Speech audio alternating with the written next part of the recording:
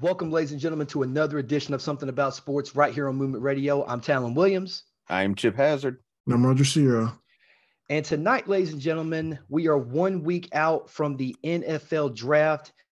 And there's a lot of questions as to who's going to be taken number one overall, what team's going to do what. And every year, it seems like we think we have a good handle on some things. But then again, things just don't work out the way people think it is. So being labeled an NFL bust isn't just a dubious honor to some people. It's an unfortunate designation that will linger in the minds of the fan bases for many, many years to come, knowing that their team made a bonehead decision by picking a very disappointing player. Not all such, draft busts are created equal, if you will. Some are horrible, some are awful, some are at the absolute worst. So today we are going to be discussing the 10 biggest NFL draft busts in the history of the draft. Which one of you guys want to take the first one tonight?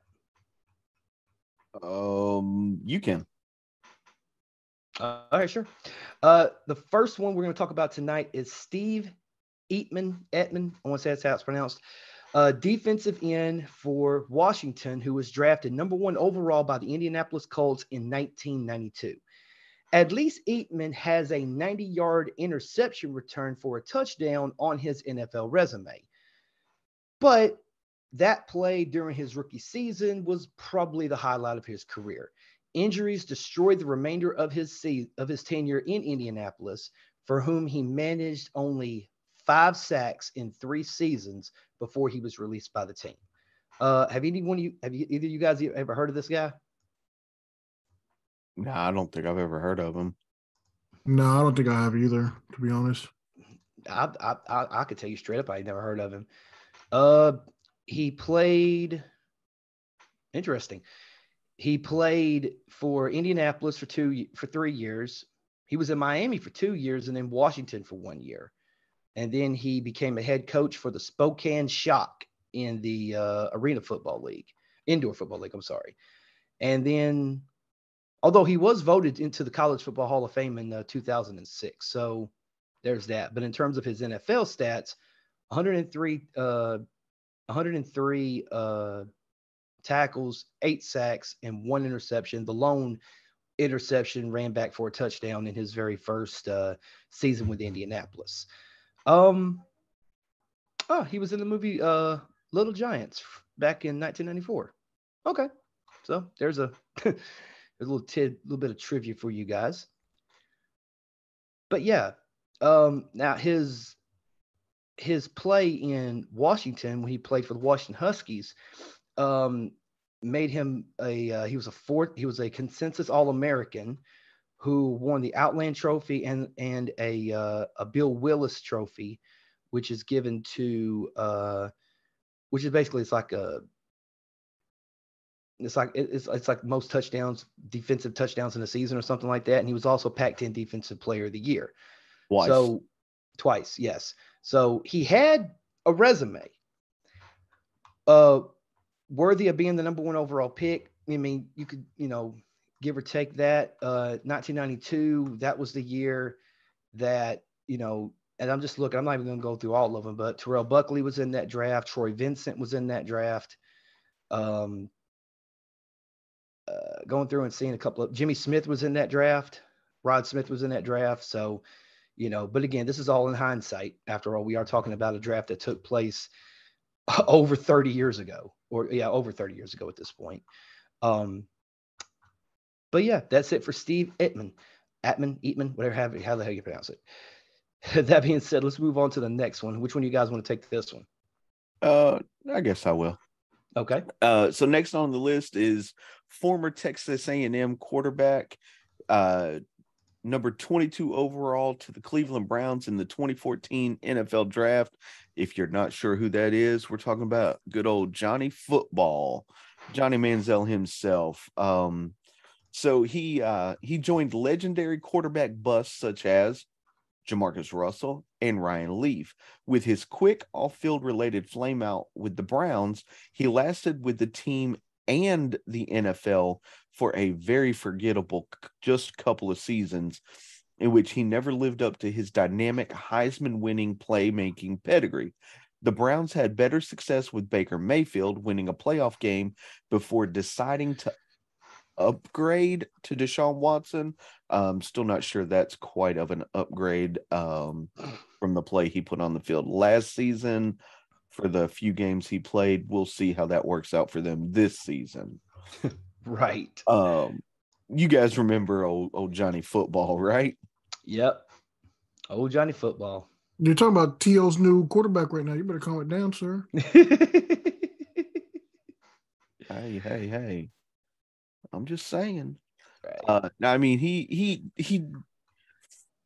it was a lot of off-field antics that hurt him.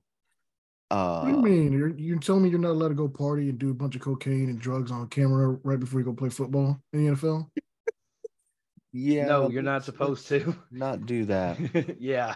Let's not do that at all. Tell me you're not supposed to fight your teammates and everything like that in the locker room? No. Damn. So he did play for the Cleveland Browns from 2014 to 2015.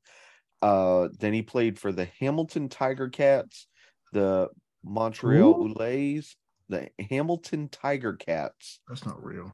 Yes, it is. The Canadian football team. Still not real. That's not a real league. Then he played, that was in 2018. Also in 2018, he played for the Montreal Ulays. Then in 2019, he played for the Memphis Express in the AAF, or Alliance of American Football. And then he is currently playing for the FCF Zappers. Yep, the fan-controlled Zappers. Fan-controlled football. Throw on the TO. Yes. Yes. His career NFL statistics: 7 touchdowns, 7 interceptions. How many wins? I couldn't even tell you.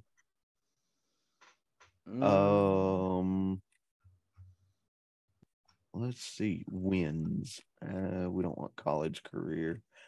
We want pro career. Here we go. You know what? It doesn't even say. You want to know why? Because you don't win.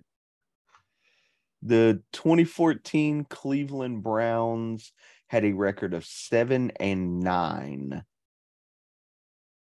He was the quarterback that season. Could have been for all the games. I don't know. 7 touchdowns and interceptions. The hell if he played the whole season. And then the 2015 Cleveland Browns had a record of 3-13. They tanked for old Baker. Yep. Yeah. And at the time, we didn't even know Baker was going to be the consensus number 1 overall pick. They were still talking about that year was Sam Darnold, Josh Allen, Josh Rosen, Lamar Jackson. I don't even think people had Baker Mayfield on the radar at going number 1 overall. Yeah. Yeah. I mean, Lamar or Josh Allen, I think they were the two, which, again, not taking anything away from Baker Mayfield, but I'd rather have Lamar Jackson or Josh Allen over Baker Mayfield. I'm not taking Baker Mayfield over. I'm sorry. I'm not taking it back. I'm not taking Sam Darnold or Josh Rosen over Baker Mayfield, but the other two guys I would. Oh, yeah, yeah. Johnny Manziel, though, the class that he was in, the 2014 class, in terms of that was the Jadeveon Clowney class. So Johnny Manziel was 2-6.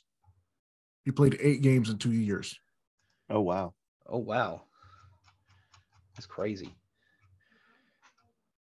But this is also the Khalil Mack draft. Also, it's in CJ Mosley. So there was a plethora of players in terms of quarterbacks. The only quarterback that was taken ahead of Johnny Manziel was Blake Bortles. Now still a better pick. Yeah. 1 more games. Quarterbacks taken after Johnny Manziel were Teddy Bridgewater, Derek Carr, Jimmy Garoppolo, Logan Thomas, Tom Savage, A.J. McCarron, Aaron Murray, Zach Mettenberger, David Falaise, Keith Whaling, and Jai Bird. Good old Tom Savage. The old Tom Savage. So you're telling me they passed up on Teddy Bridgewater, Derek Carr, and Johnny Manziel. Jimmy Garoppolo for Johnny Manziel. Yes. Pretty much, yeah. No wonder they fucking suck. Yeah. Well, but you have to look at it this way. Johnny Manziel was playing at Texas A&M, and Texas A&M had just went to the SEC, and he Did just not won win the Heisman Trophy. But didn't win the SEC championship. You're right. They didn't, I don't even think they competed for the SEC championship. They did it. So right. Literally was just him being bodacious. That's all it was. Right. But because I think mainly because Teddy Bridgewater played in the American Conference, Derek Carr played in the Mountain West Conference, and Jimmy G played in the Ohio Valley Conference. Like, who the fuck are these guys from Louisville, Fresno State, and Eastern Illinois? That's a Texas A&M guy. That's the future of the NFL right there. That's Johnny Football. You can't say that, though, because nope. Who else came from Louisville? Lamar Jackson.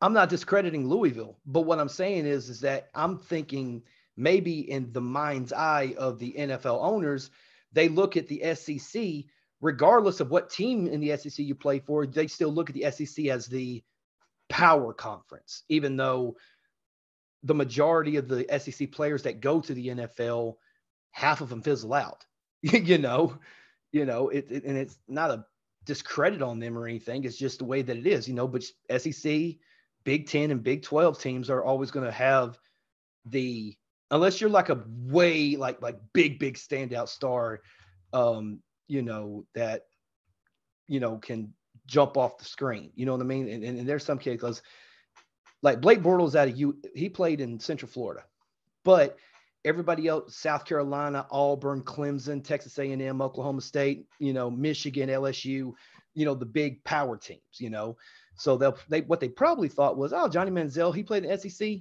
He's good, dude. I think he'll be good. But little did we know. But that being said, let's move on to the very next one on the list. Roger, it's you, Bubba. So next on the list is Lawrence Phillip, running back from Nebraska in 1996 NFL draft, selected number 6 overall to the St. Louis Rams. Was that their second shift over to St. Louis? I believe so. Yeah, I think so. Yeah. But some consider Phillips the best defensive player. No, the best player. Sorry, I was going to say it's not defensive. Some consider Phillips the best player in the 1996 class, considering what he had done in college on the field. But his actions off the field were what ruined his NFL career. The Rams cut Phillip during the 1997 in part of because the number of days he had spent in jail, 23, was more than the number of starts he had made for the team, 20. Trouble followed Phillips after his NFL career. He tragically died in prison after he hung himself in January 2016. No. Maybe we should have read ahead a little. Yeah.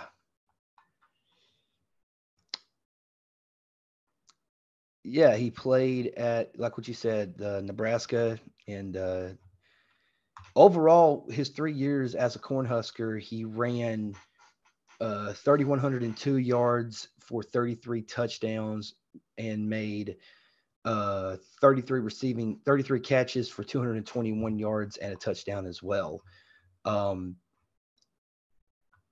His career total in the NFL in terms of, I'm sorry, not in the NFL, I apologize. His whole career playing in the NFL, the CFL and all that, as far as professional football goes, 3,982 yards rushing with 42 touchdowns, 105 receptions for 850 yards and a touchdown.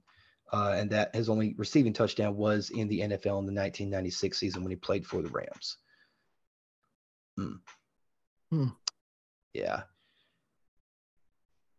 Says here that on September 1st, he was charged with first-degree murder, and on November 9th of the same year, the prosecution was granted motion to reconsider whether not to seek the death penalty. So it didn't really help much because he decided to do it on his own. Yeah. Autopsy later revealed on January 5th, it was announced to Phillips' family had agreed to donate his brain to science at the University of Boston, where it was discovered that he had chronic traumatic CTE. Yeah, of course he had CTE. He played football. Yeah. In the 90s. Yeah. He fucks a helmet. Yeah. Very, very sad. Very, very sad. So that took a turn for the worse. But that being said, Chip, any thoughts? Glad we dove in there. Got the facts. Yeah. Chip, any response? No. Okay. That being said, let's move on to the very next one on the list. Brian Bosworth, linebacker from Oklahoma, who was picked up in the first round of the supplemental draft in 1987 to the Seattle Seahawks. The Seahawks probably could have predicted Bosworth in the NFL would be known more for his off-field antics than his on-field performance. He was decent on the field, save for the infamous Bo Jackson encounter, until a bad shoulder forced him into retirement during his third NFL season. Bosworth started only 24 games for the Seattle Seahawks. What are y'all's thoughts on Brian Bosworth? Boz, if you will. He ran into Bo. That's the biggest issue. Yeah. Yeah. He was a killer in two sports. Bruh. Yes. But yeah, he was 1987 supplemental draft. I don't even think it lets me click. Why is it not letting me click? Oh, because it's supplemental. That's why it's not. Who was it? Why did you have a supplemental draft? Who was expansion team? What? I don't know who the expansion team was that year. What? No, it wasn't Seattle in '87. No. Here, I'm clicking on it right now. Hold on a second. Was it? Supplemental draft. I don't think so. I mean, I could be wrong, but I don't know. No, 87 is too late. Yeah. Notable undrafteds. Okay, that's a different one. Let me just go back up to the top. That was okay, let's see. The 1987 NFL draft. The most selections was it? No, it wasn't Tampa Bay, because Tampa Bay was playing in the 70s. Panthers and Jaguars. Panthers and Jaguars. That's who it was. In 87? Oh, sorry, I'm looking at the wrong year. Let's see. I was looking at the last expansion. That was the last expansion. Who was the fucking team before that then? I don't care about them adding other fucking teams. No. This was, the 87 draft was Vinny Testaverde being drafted to the Tampa Bay Buccaneers. Yeah, but why was there a supplemental draft in 87? That's what we're wondering. Well, there was also 12 rounds in the draft too. This is what I'm confused about too. The league also held a supplemental draft after the regular draft and before the regular season. Okay, let me click here. Okay, it says in 1977, the NFL had also held a supplemental draft to accommodate players who did not enter the regular draft. Players generally entered the supplemental draft because they missed filing deadlines for the NFL draft or because issues developed which affected their eligibility, such as academic or disciplinary matters. The supplemental draft was scheduled to occur at the same point after the regular draft and before the start of the next season. In 1984, the NFL had an additional draft for players who were under contract to either the USFL or the CFL teams. Okay.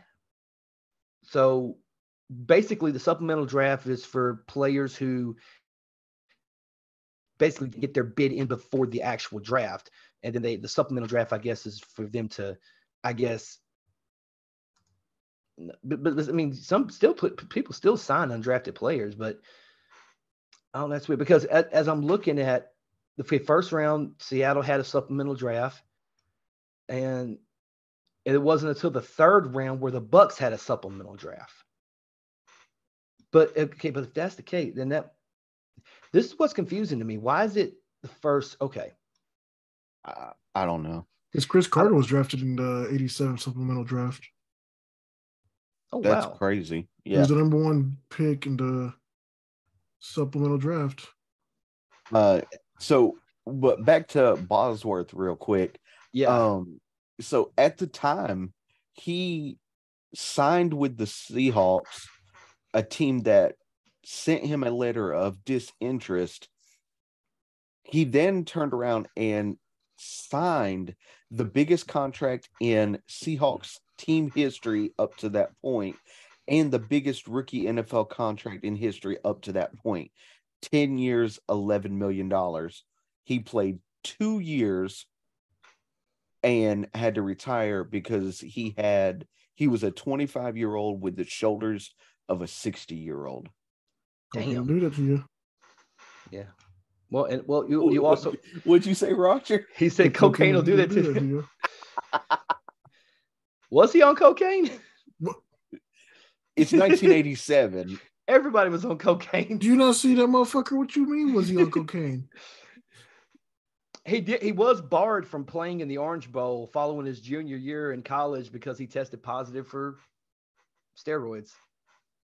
That was the only thing he was doing. Yeah. Hell, Lawrence Taylor broke Joe Theismann's leg on cocaine. So, I mean, No, pre-workout. Bullshit. It was cocaine. No, pre-workout. It was pre-cocaine. It's the cocaine before the cocaine. That's right. Cocaina. Anyway. All right. So moving on to the next one. We're going to talk about Michigan State wide receiver. He was drafted number 2 overall to the Detroit Lions in 2003. We're talking about Charles Rogers. So Charles Rogers had 2 monster seasons at Michigan State, which made him seem like a money pick for the Lions at the time. Then his rookie season was derailed by injuries. Then in 2005, a violation of the NFL's drug policy got him suspended. Okay. And when the Lions dumped Rodgers in 2006, nobody else wanted him. The former college star managed just 36 starts and 4 touchdowns during his 3 years in Detroit. Sadly, Rodgers also died way too young at the age of 38 in 2019 after he was diagnosed with cancer, presumably from what Roger would say would be cocaine. No, I don't know about that. I don't know of many coke addicts that be getting cancer. I don't either. I think the cocaine kills the cancer. That's the secret. It kills everything. It says on November 11th, 2019, Rogers died in Fort Myers, Florida, at the age of 36 due to liver failure. He had been diagnosed with cancer and was in need of a liver transplant. And they don't give transplants to former drug addicts, unfortunately, or alcoholics. It says addicts in general, I guess. Yeah. Well, it says following the injuries he suffered during the early part of his career in Detroit, Rogers developed an addiction to the prescription painkiller opioid Vicodin. Which contains acetaminophen, a product sold over the counter as Tylenol, but is known to cause severe liver failure. Yeah, that's why you're supposed to pop more than 4 a day. When taken in the dosages that were alleged given to him by Lions team physicians. Yeah, that's why they say don't do more than 4 a day because you'll kill yourself. Yeah. Yeah, man. That 2003 draft, man, he was, taken number 1 without looking. Number 2, I'm sorry. Can you guys see if you guys can, without looking, who the number 1 overall pick that was in 2003? Who was the team? Cincinnati Bengals. Carson Palmer, yeah. Quarterback out of USC. Yep. Who was coincidentally the 2002 Heisman Trophy winner. Hey, Chip, you got the best wide receiver you ever had drafted that year. Andre Johnson. Yeah. Andre Johnson? Yeah, Andre. Yeah. Andre Bernard Johnson Hopkins? was drafted there. I would pick hot take. I would pick Andre Johnson over Hop, but that's just me personally because Hop was a beast. I'm sorry. Andre was a beast. No, Andre was a beast. You just asked Cortland Finnegan.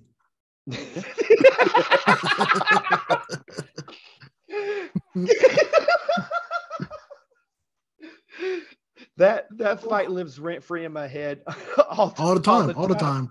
Yes. All the time. Yes. That was one of the greatest fights ever. It wasn't really a fight. No, okay, that was one of the greatest beatdowns ever. But that year was a really good year. Terrence Newman was drafted. Jordan Gross, Terrell Suggs, Troy Polamalu was in that draft. Willis McGahee, Dallas Clark, Larry Johnson. That was a hell of a lot of good players that were in this draft. Anquan Bolden was taken second overall. I'm sorry, second round, 54th overall. Jason Witten was also in that draft. So, yeah, they had a lot of damn good players in the draft. Asante Samuel Sr. was drafted that year. I feel like I have to say Asante Samuel Sr. because Asante Samuel Jr. is now playing. God, I'm fucking old. Anyway, but overall, how did you guys feel about Charles Rogers overall? I mean, he's a bust for a reason. It's sad that he died in the vein that he died, but unless you were a specific fan of him, he's pretty forgettable. Yeah. As a player, probably going to get shit on because of that take, but no, but who? Some Lions fan somewhere, probably. First of all, they ain't been Lions fans until the last season. They've all been hiding. Right? I don't know. There's some Megatron fans out there. Well, Megatron fans, not necessarily Lions fans, but Megatron fans. But all right. But that being said, let's move on to the very next one on the list. Is it you? Who is it? Is it me? Okay, cool. Actually, I just joked. I don't know. No, all right. No, it'd be me. It's you. Yeah, it's you. Hell, I don't fucking know. Next on the list, looks like a created character in Madden 97. Pronounce this dude's last name. Tony Mandarich. That doesn't sound right, but who cares? Offensive tackle for Michigan State.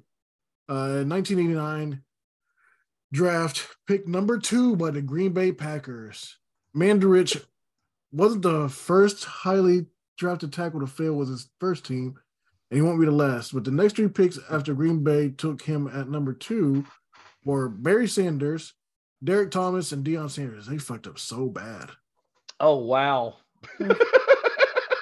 Wait, hold on. So you're saying we could have actually had this is 89. So, yeah, he still would have been able to play with Favre. We would have had Favre and Barry Sanders on the same fucking team.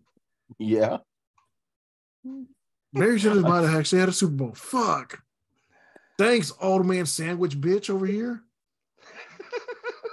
Old man sandwich. I like how they literally don't talk about him at all. Like, he literally talks about those 3 draft picks. All of them became Hall of Famers. Barry Sanders fallen to the divisional rival Lions, particularly has to hunt the Packers. When they don't even talk about his failures. They literally don't talk about him. That's how bad of a failure you are. They don't even talk about you in your own blur. Oh shit. So yeah, he played for the Packers from 89 to 92, and then the Colts from 96 to 98. He only played a total of 86 games and had 2 fumble recoveries. That's it. That's a Hall of Fame career right there in my eyes. Yeah, shit. Here's something. It says drafted as an offensive tackle, Mandarich never lived up to the stellar expectations set for him. After a lengthy holdout, which was not settled until the week before the regular season kickoff, he spent most of the year on the special teams unit. He was also known for having attitude issues. He was quoted as saying, "I am not like other players. I am Tony Mandarich, and they have to understand that. If they don't like it, that's just the way I am, and they are going to learn to like it." Hey, great. If I wasn't, then why would I say I am? In the paper, in the news every day, I am. Every day I am. That's just the way I sandwich. ESPN won't even play my jam. You ain't got no jam. The only jam you have is in the fucking fridge, apparently. Right? This is after 3 seasons of lackluster performances on a 4-year contract. Mandarich was cut in 1992 by the Packers, who cited non-football injury. Mandarich is often referred to as one of the top 5 biggest busts in NFL history, having been drafted ahead of such NFL legends such as Barry Sanders, Derek Thomas, Deion Sanders, Steve Atwater, Eric Metcalf, and Andre Rison. The September 28th, 1992 cover of cover of Sports Illustrated featured Mandarich, labeling him the NFL's incredible bust. Yeah, that guy. I thought it was Pamela Anderson. That's different. That's different.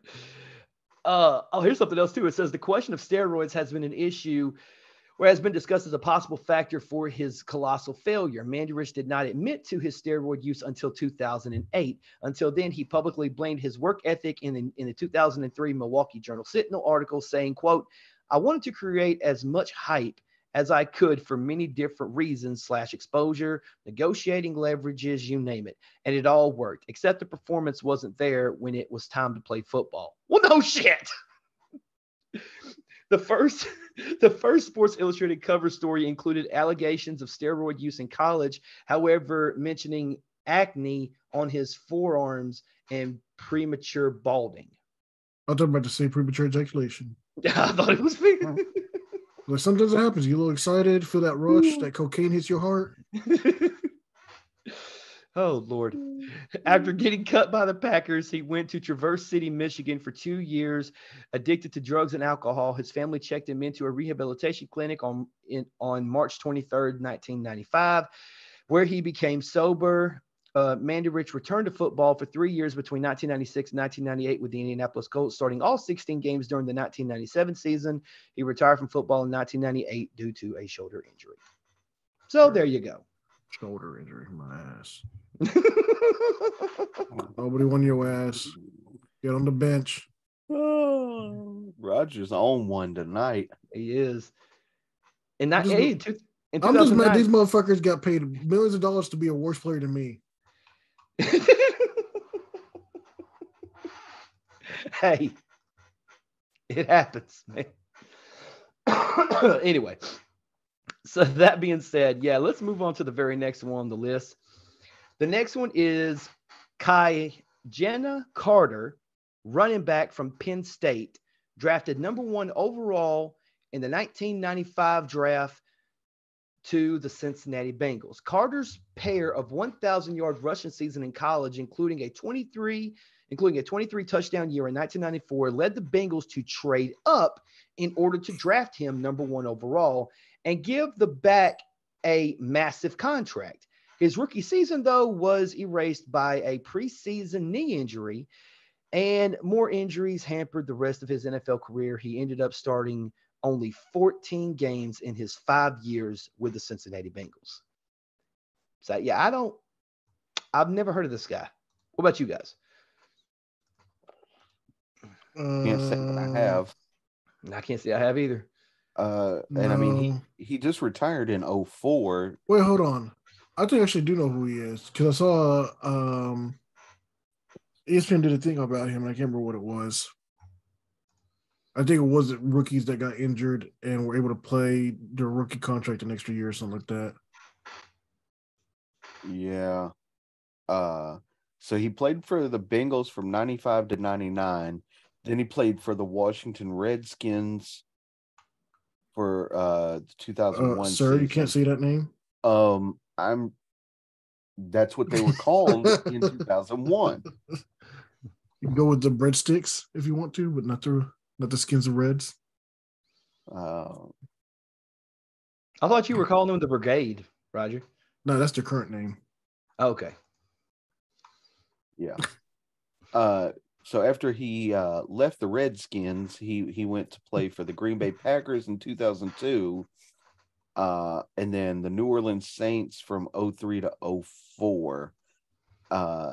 Total career stats: 319 rushing attempts, 1,144 rushing yards. He did have 20 rushing touchdowns 66 receptions for 469 yards and 1 receiving touchdown.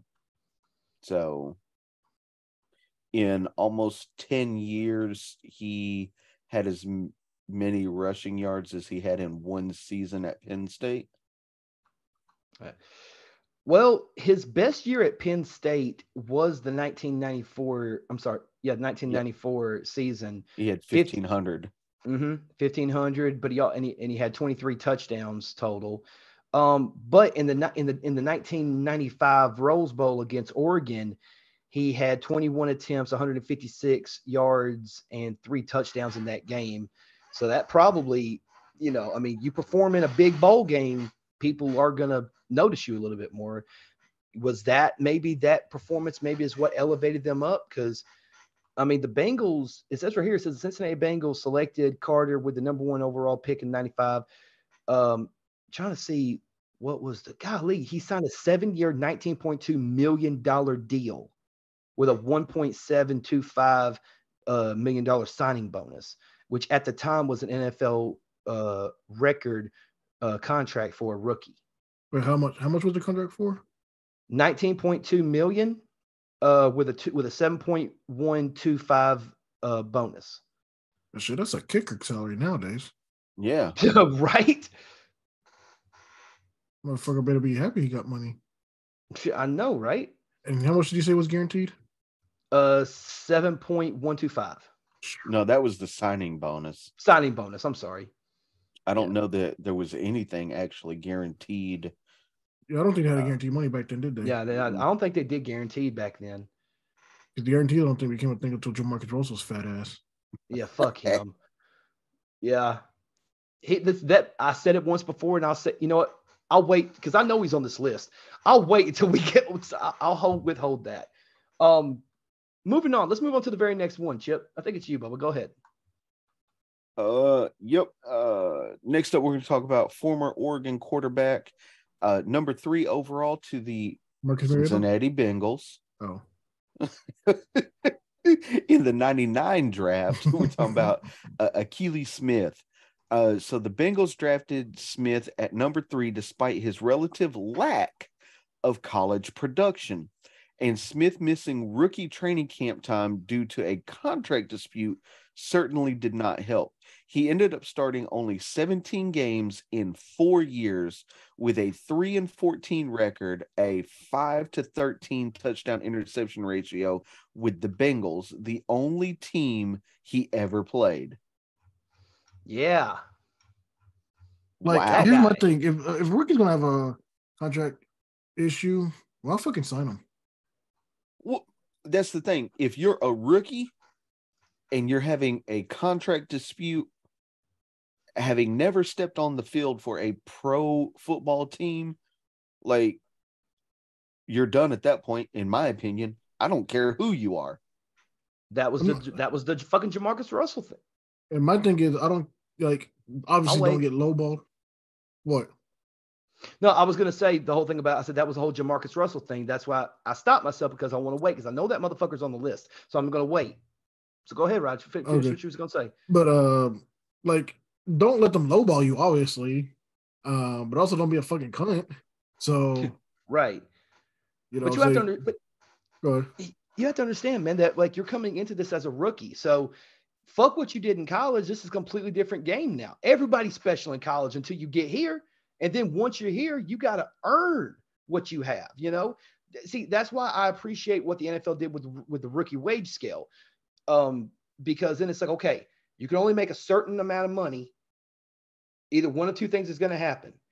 Either after your rookie contract, they're going to say you're not worth the money we're paying you, or you're worth a hell of a lot more. And those are the only 2 options that you have, pretty much. If they want to re-sign you at the same contract, which I get it, ego is involved, money is involved, feelings get hurt, and it's all, and I understand that part of it, but it's a business at the end of the day. So I get it. But if you're a rookie, just be happy that you've been blessed to play this game of football. You know what I mean? Yeah. I mean, you might starve a little bit, but you know what? You're making a hell of a lot more money than you would still playing in college.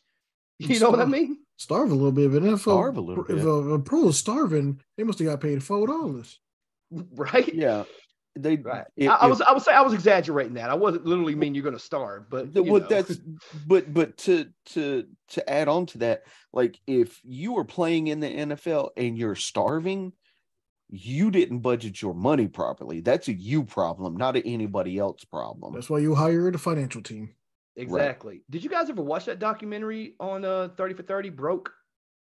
I mean, I saw the Netflix one. I haven't seen the ESPN one.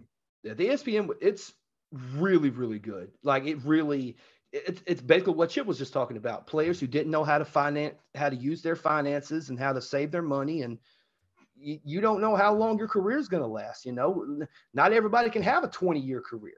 Not everybody can have a long Tom Brady career, I can't remember who it was that said, you're taking a bunch of 17, 18, 19-year-old kids or 20-year-old kids nowadays, and you're giving them millions of dollars after they had $0 in their pocket and expect them to be financially literate when most of these people grew up in poverty.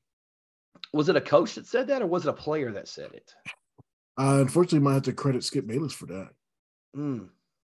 Yeah, I mean, well, if Skip Bayless said it, then it probably came from like a Bill Walsh or somebody like that. And I get that, and I completely agree. But you also have to be smart enough to put people in place to help you with that. Oh, no, for sure. I understand that.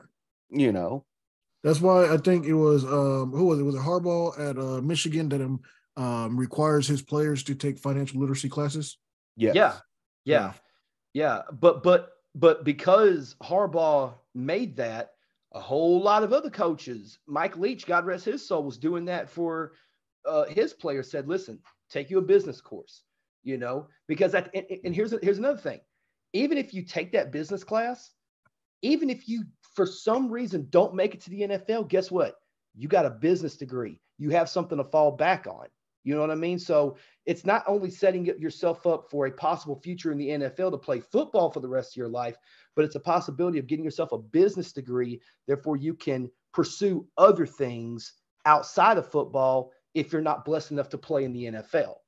So it's it's a win-win either way. You know what I mean? Yeah. But as far as Achilles Smith goes, if you look at the 1999 draft that he was in, where he was taken 3rd overall, the 2 players that were taken over him was Tim Couch to the Cleveland Browns and Donovan McNabb to the Philadelphia Eagles. McNabb, is that old? Huh? McNabb is that old? That was 1999. I know. For some reason, I felt like he was like 2003, 2004. No. McNabb was 99.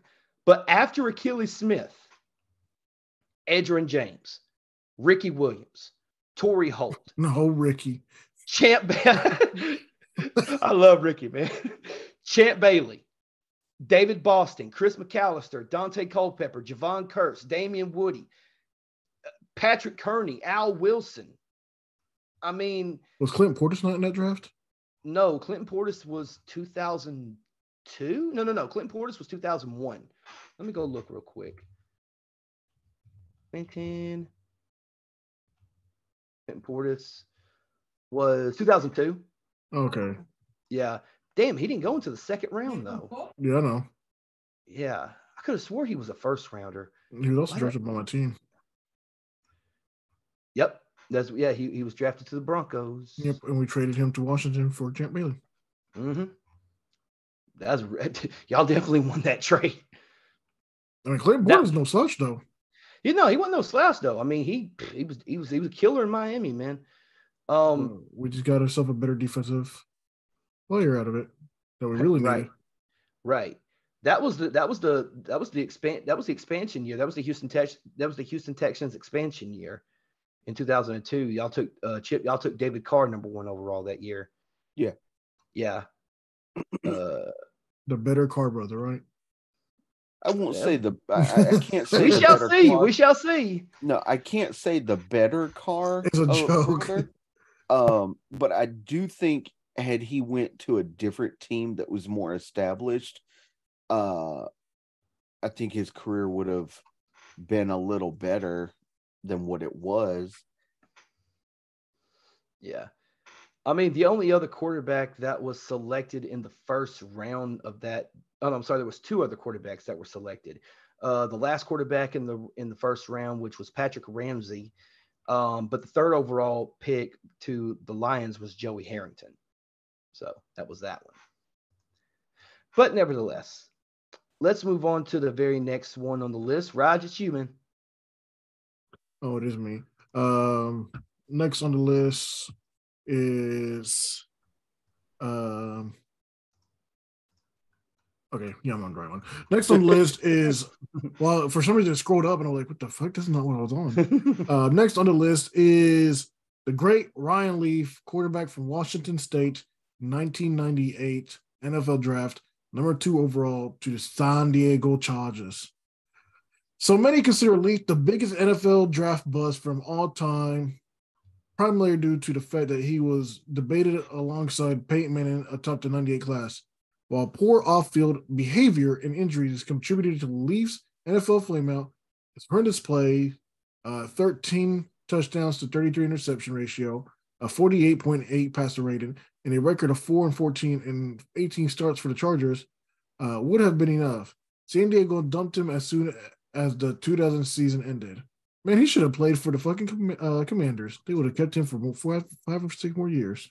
Right? Oh, yeah. Right? Yeah, San Diego from 98 to 2000, Tampa Bay 2001, Dallas 2001, and he was on the practice squad of Seattle in 2002. After he was cut, people still picked his ass up? Yes. Mm-hmm. What the fuck is wrong with people? Why are they so stupid?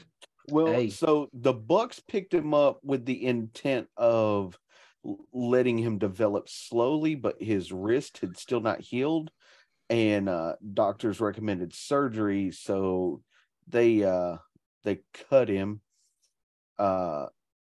because he wouldn't accept a demotion to 4th string quarterback. Then the Cowboys attempted to sign him, but why? He only played 4 games for the Cowboys, all losses, and the 4-game total, he threw 494 yards with only 1 touchdown and 3 interceptions. That 2000 go ahead, Chip. Sorry. But he still got another chance with the Seattle Seahawks. This practice squad now. Well, he attended this team's spring mini camp and seemed upbeat about the new team, but then abruptly retired at the age of 26 just before the start of the 2002 training camp. Yeah.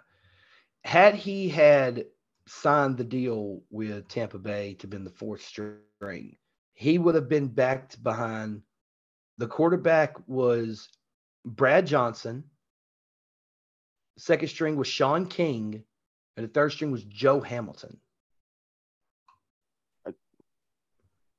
Go ahead and say it. I don't know who any of those guys are.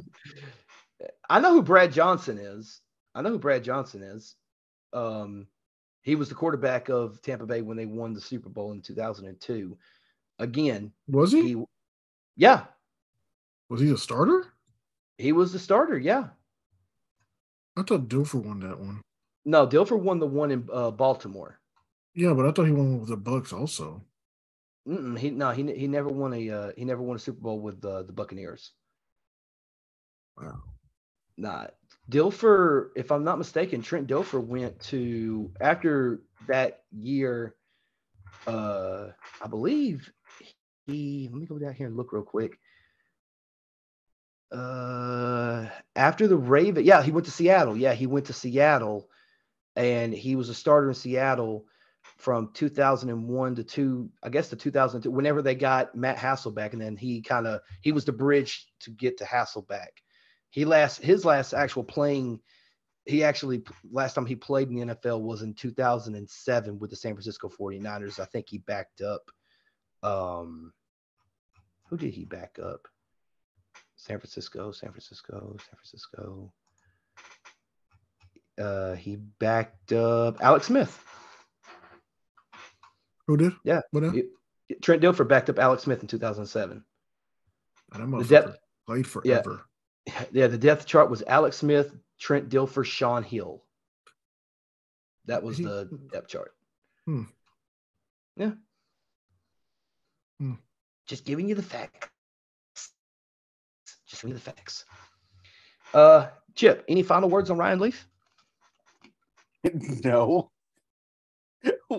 What can be said? That dude was trash. There we go. He was not trash. He was inconsistent.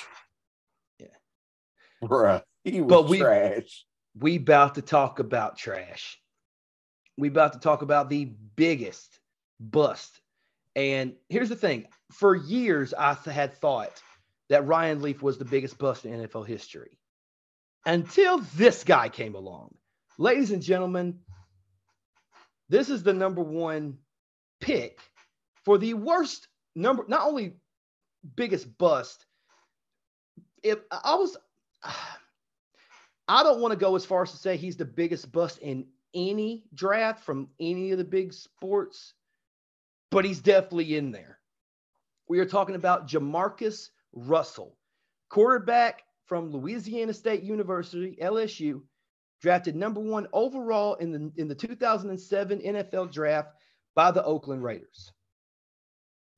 Jamarcus Russell is in the conversation for biggest NFL draft bust of all time, primarily thanks to the hype he generated as a rare size-strength combination at the quarterback position. Thanks in part to a training camp holdout that carried into the season.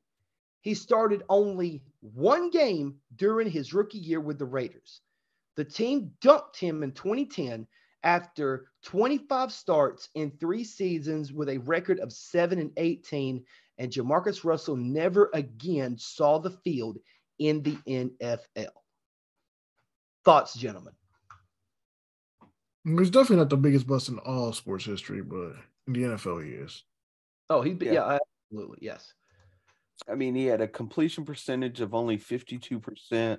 He threw 4,083 yards. He had an 18-23 touchdown interception ratio and a passer rating of 65.2. He's put up Tim Tebow numbers. I think Tim Tebow numbers were better. I think so too.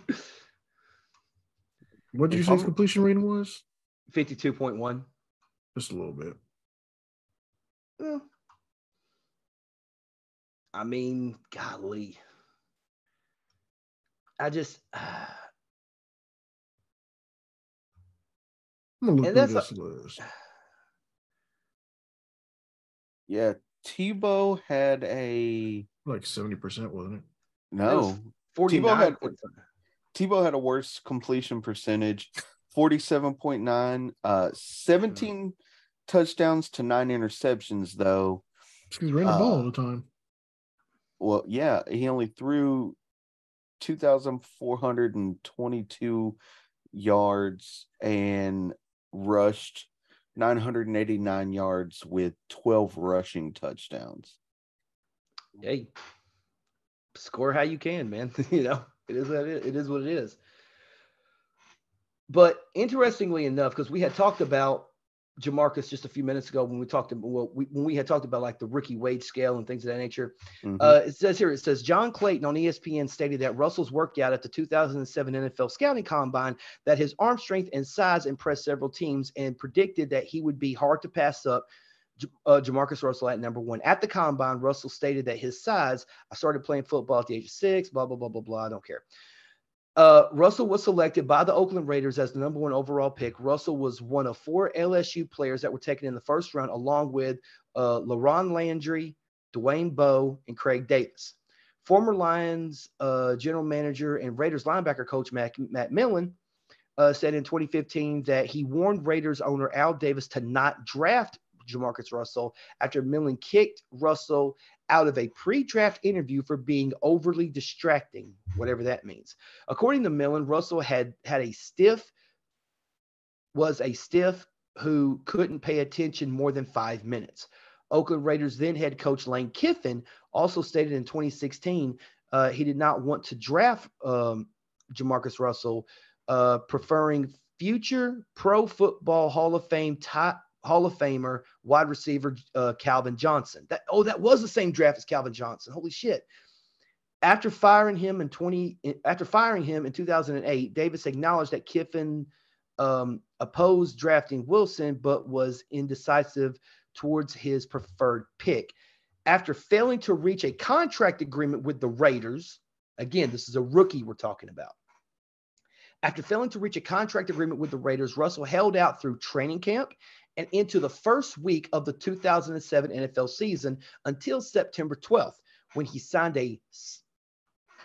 y'all ready for this? A 6-year contract worth up to $68 million with $31.5 million guaranteed. This is a rookie who's never stepped on an NFL field before. And he's getting 6 years, $68 million with $31.5 million guaranteed. What? Y'all go ahead. What's there to go ahead about? I mean, why would you give that much money to a rookie? Like, I mean, yeah, he was impressive in college, but was he though? Franchise player. And if he turns out to be a bust, you wasted your money. I mean, it says Raiders head coach Lane Kiffin did not immediately name Russell the starting quarterback, saying the way we really control what he is doing, play for his set amount of time for this many plays. He doesn't have to have everything mastered, noting that Russell had missed all of training camp and other quarterbacks like David Carr should have been brought along more slowly.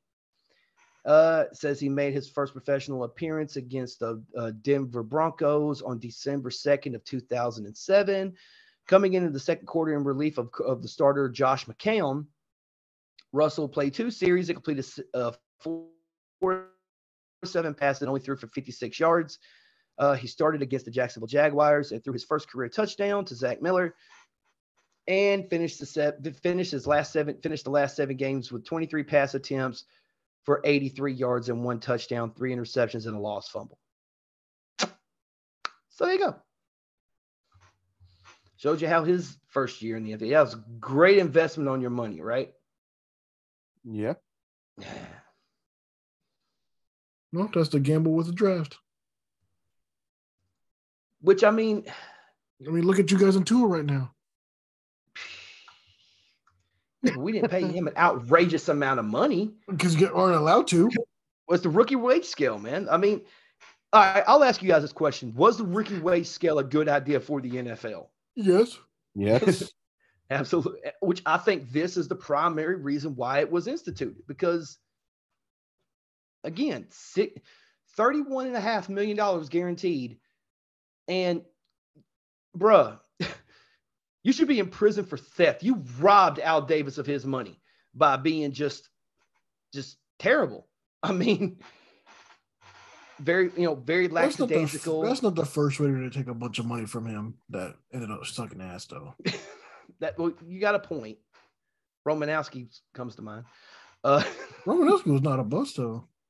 No, he was great in Denver, but when he got to Oakland, he wasn't a killer. He wasn't. Because of drugs. Because of drugs. That man was coked out of his mind. Him and LT back to back. What is up with you and coke, bro? I mean, you want to tell me Romanowski wasn't on drugs? I'm not saying he wasn't on drugs, but you specifically said coke. That's what they were on. I thought it was just testosterone and steroids and cocaine. Steroids, yeah. I don't know, man. It was a different world back then, I guess.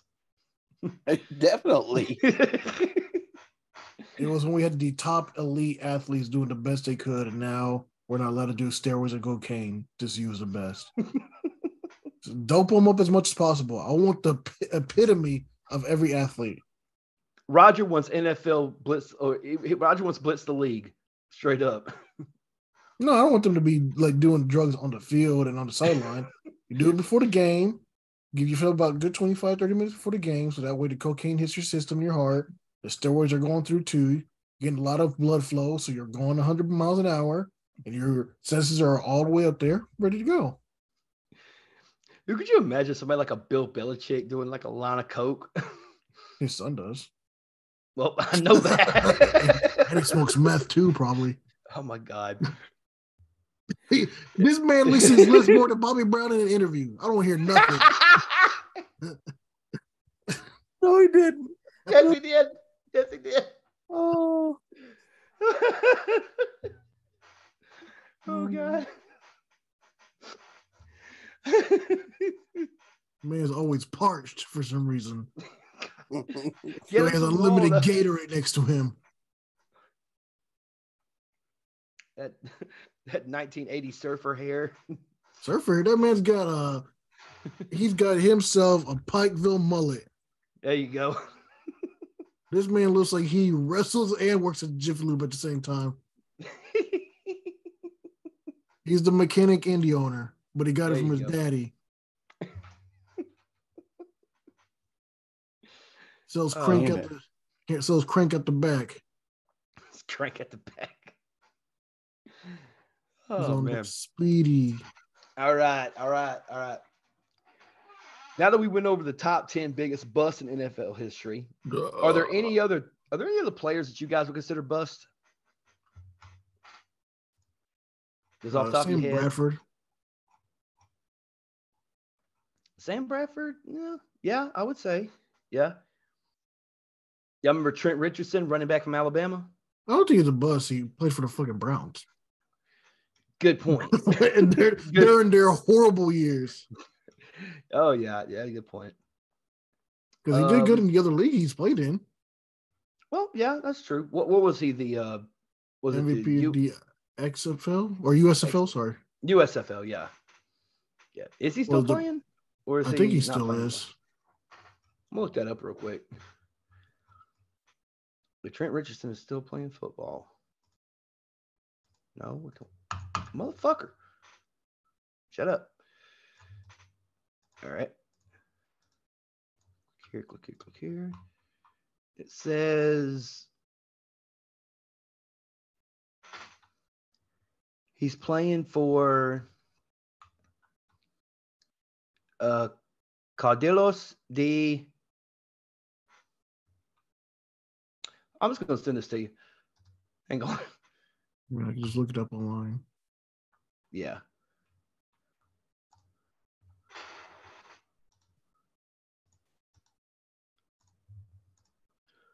However you pronounce that, that's the team he's currently playing for. the Chihuahuas?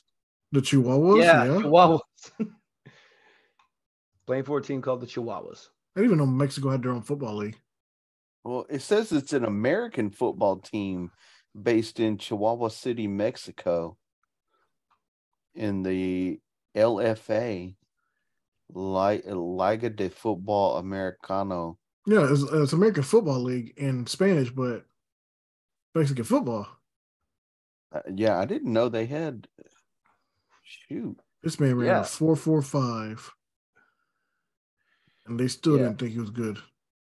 It's Chihuahua City, Saltillo, Monterrey, Tijuana, Querétaro City, Ciudad Juárez. Just give up while you're ahead. I'm trying. I'm trying. Just give up while you're ahead. Okay. Hell, I gotta learn Spanish anyway. Why? It's America. Yeah, but I gotta communicate with my coworkers. Just point. Yeah. Google Translate. Point. That being said, you over there, you over there, you. That's all you gotta do. I love that they have two teams, different parts of Mexico, but they have the Dinos and the Raptors. Oh wow! In the LFA, They got what cities they are. They got the Jefes. The Dinos are in Saltillo, and the Raptors are in Naucalpan. I think that's right, Naucalpan. I think NAU. those are probably the areas that have the most dinosaur fossils. Yeah. Because there's a couple of cities in Mexico that have tons of fossils.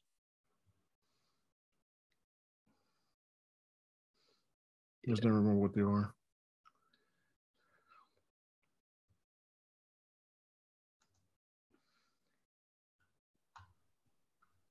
But anyway. Yes, that's it, folks. Yeah, those are the 10 biggest NFL busts of all time. Hopefully, next week, people will draft the future of their franchises and not necessarily the disappointments that come along with a draft. But drafts are unpredictable anyway, man. You never really know who's going to be good and who isn't going to be good.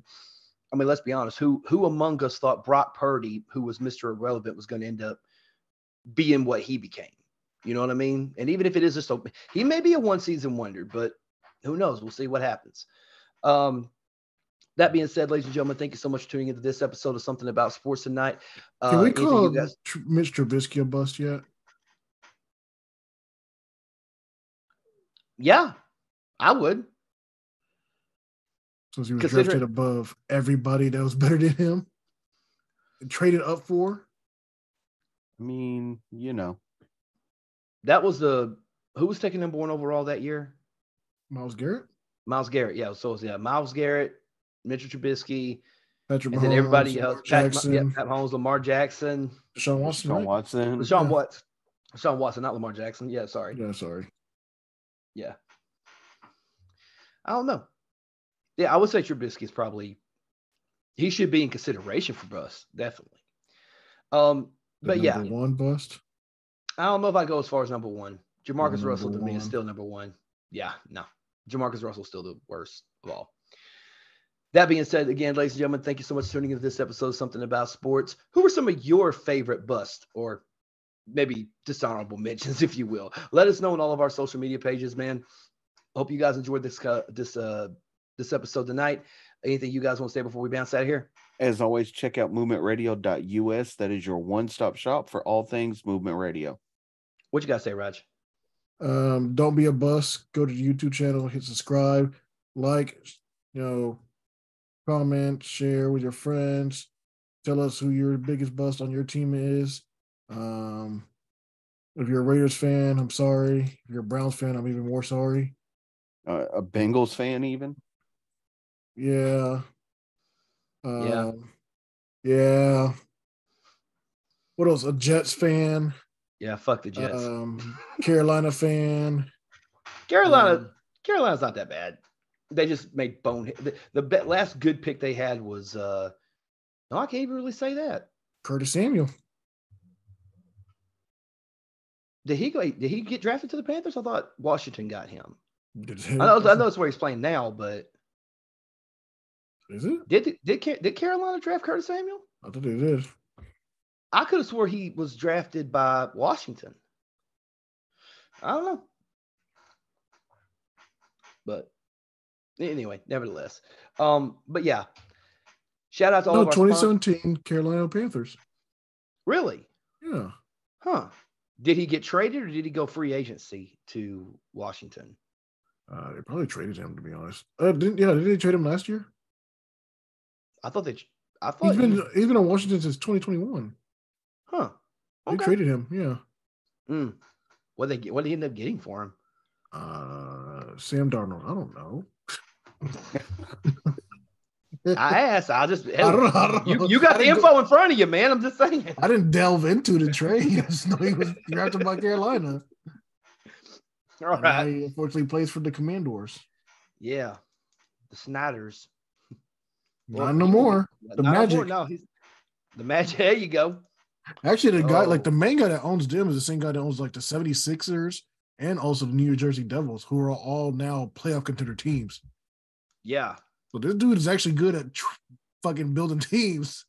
Right. I think he owns a team in all 4 major sports. I think he owns a baseball team too. What group? Is it a group of guys or is it just one person? I mean, it's technically a quote unquote group, but there's a dude that put the most money up forward for it.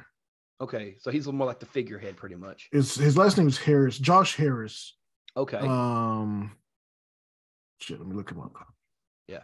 Well, while you're looking them up, shout out to the OGGearAnime.com. Shout out to audibletrial.com/movement radio.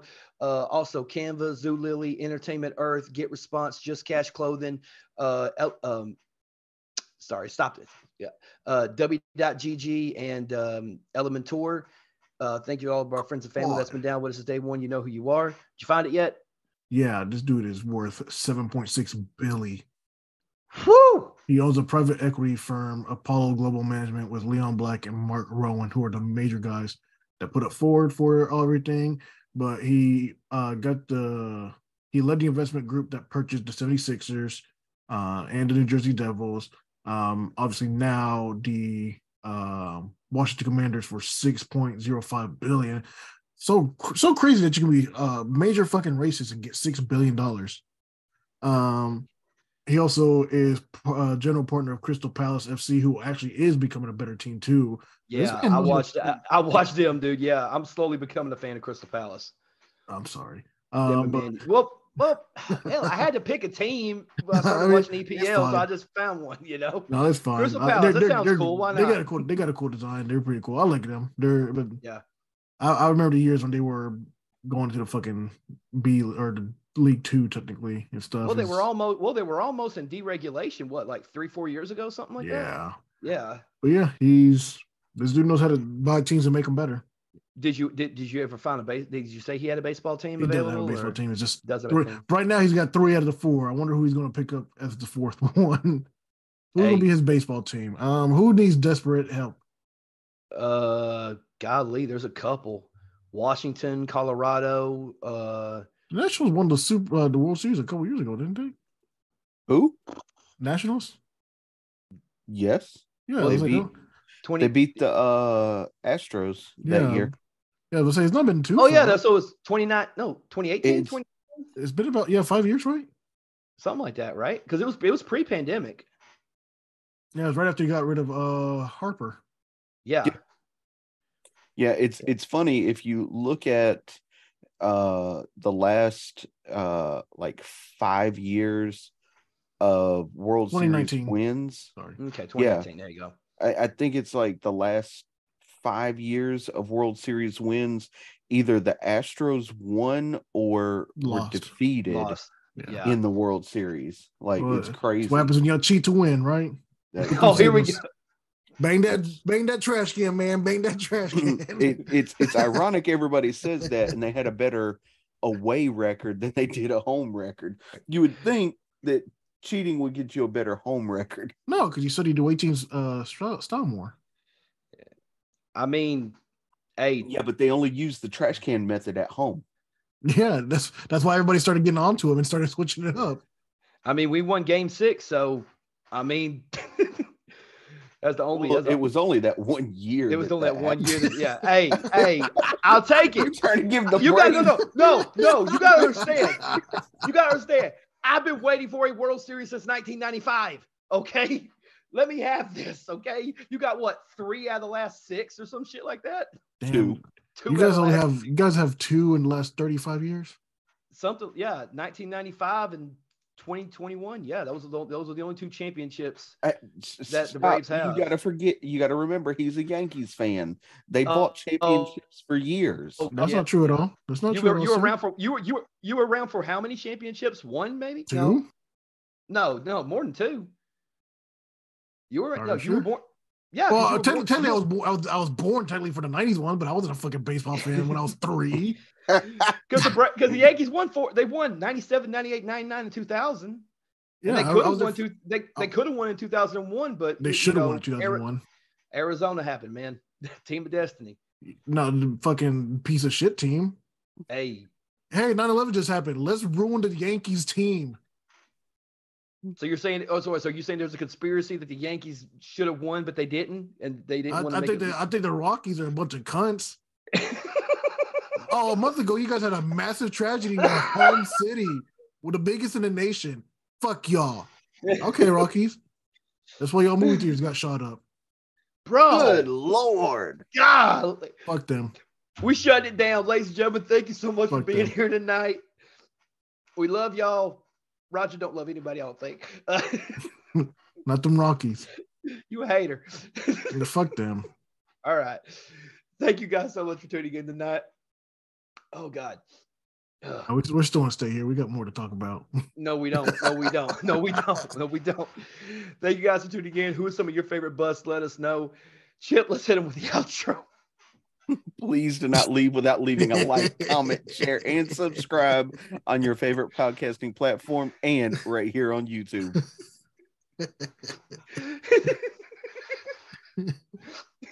Go ahead. Shut up. Shut up. Make sure you follow us on all of our social media, Facebook, Twitter, Instagram, and TikTok. Check out the YouTube channel right here. Subscribe, click that bell to get notified of our latest videos. Streamlabs.com/movement radio/merch. Go copy some merch. And once again, movementradio.us, your one-stop shop for all things Movement Radio. I am Chip Hazard. I'm Talon Williams. And fuck the Rockies. And this is Movement Radio. God's playing.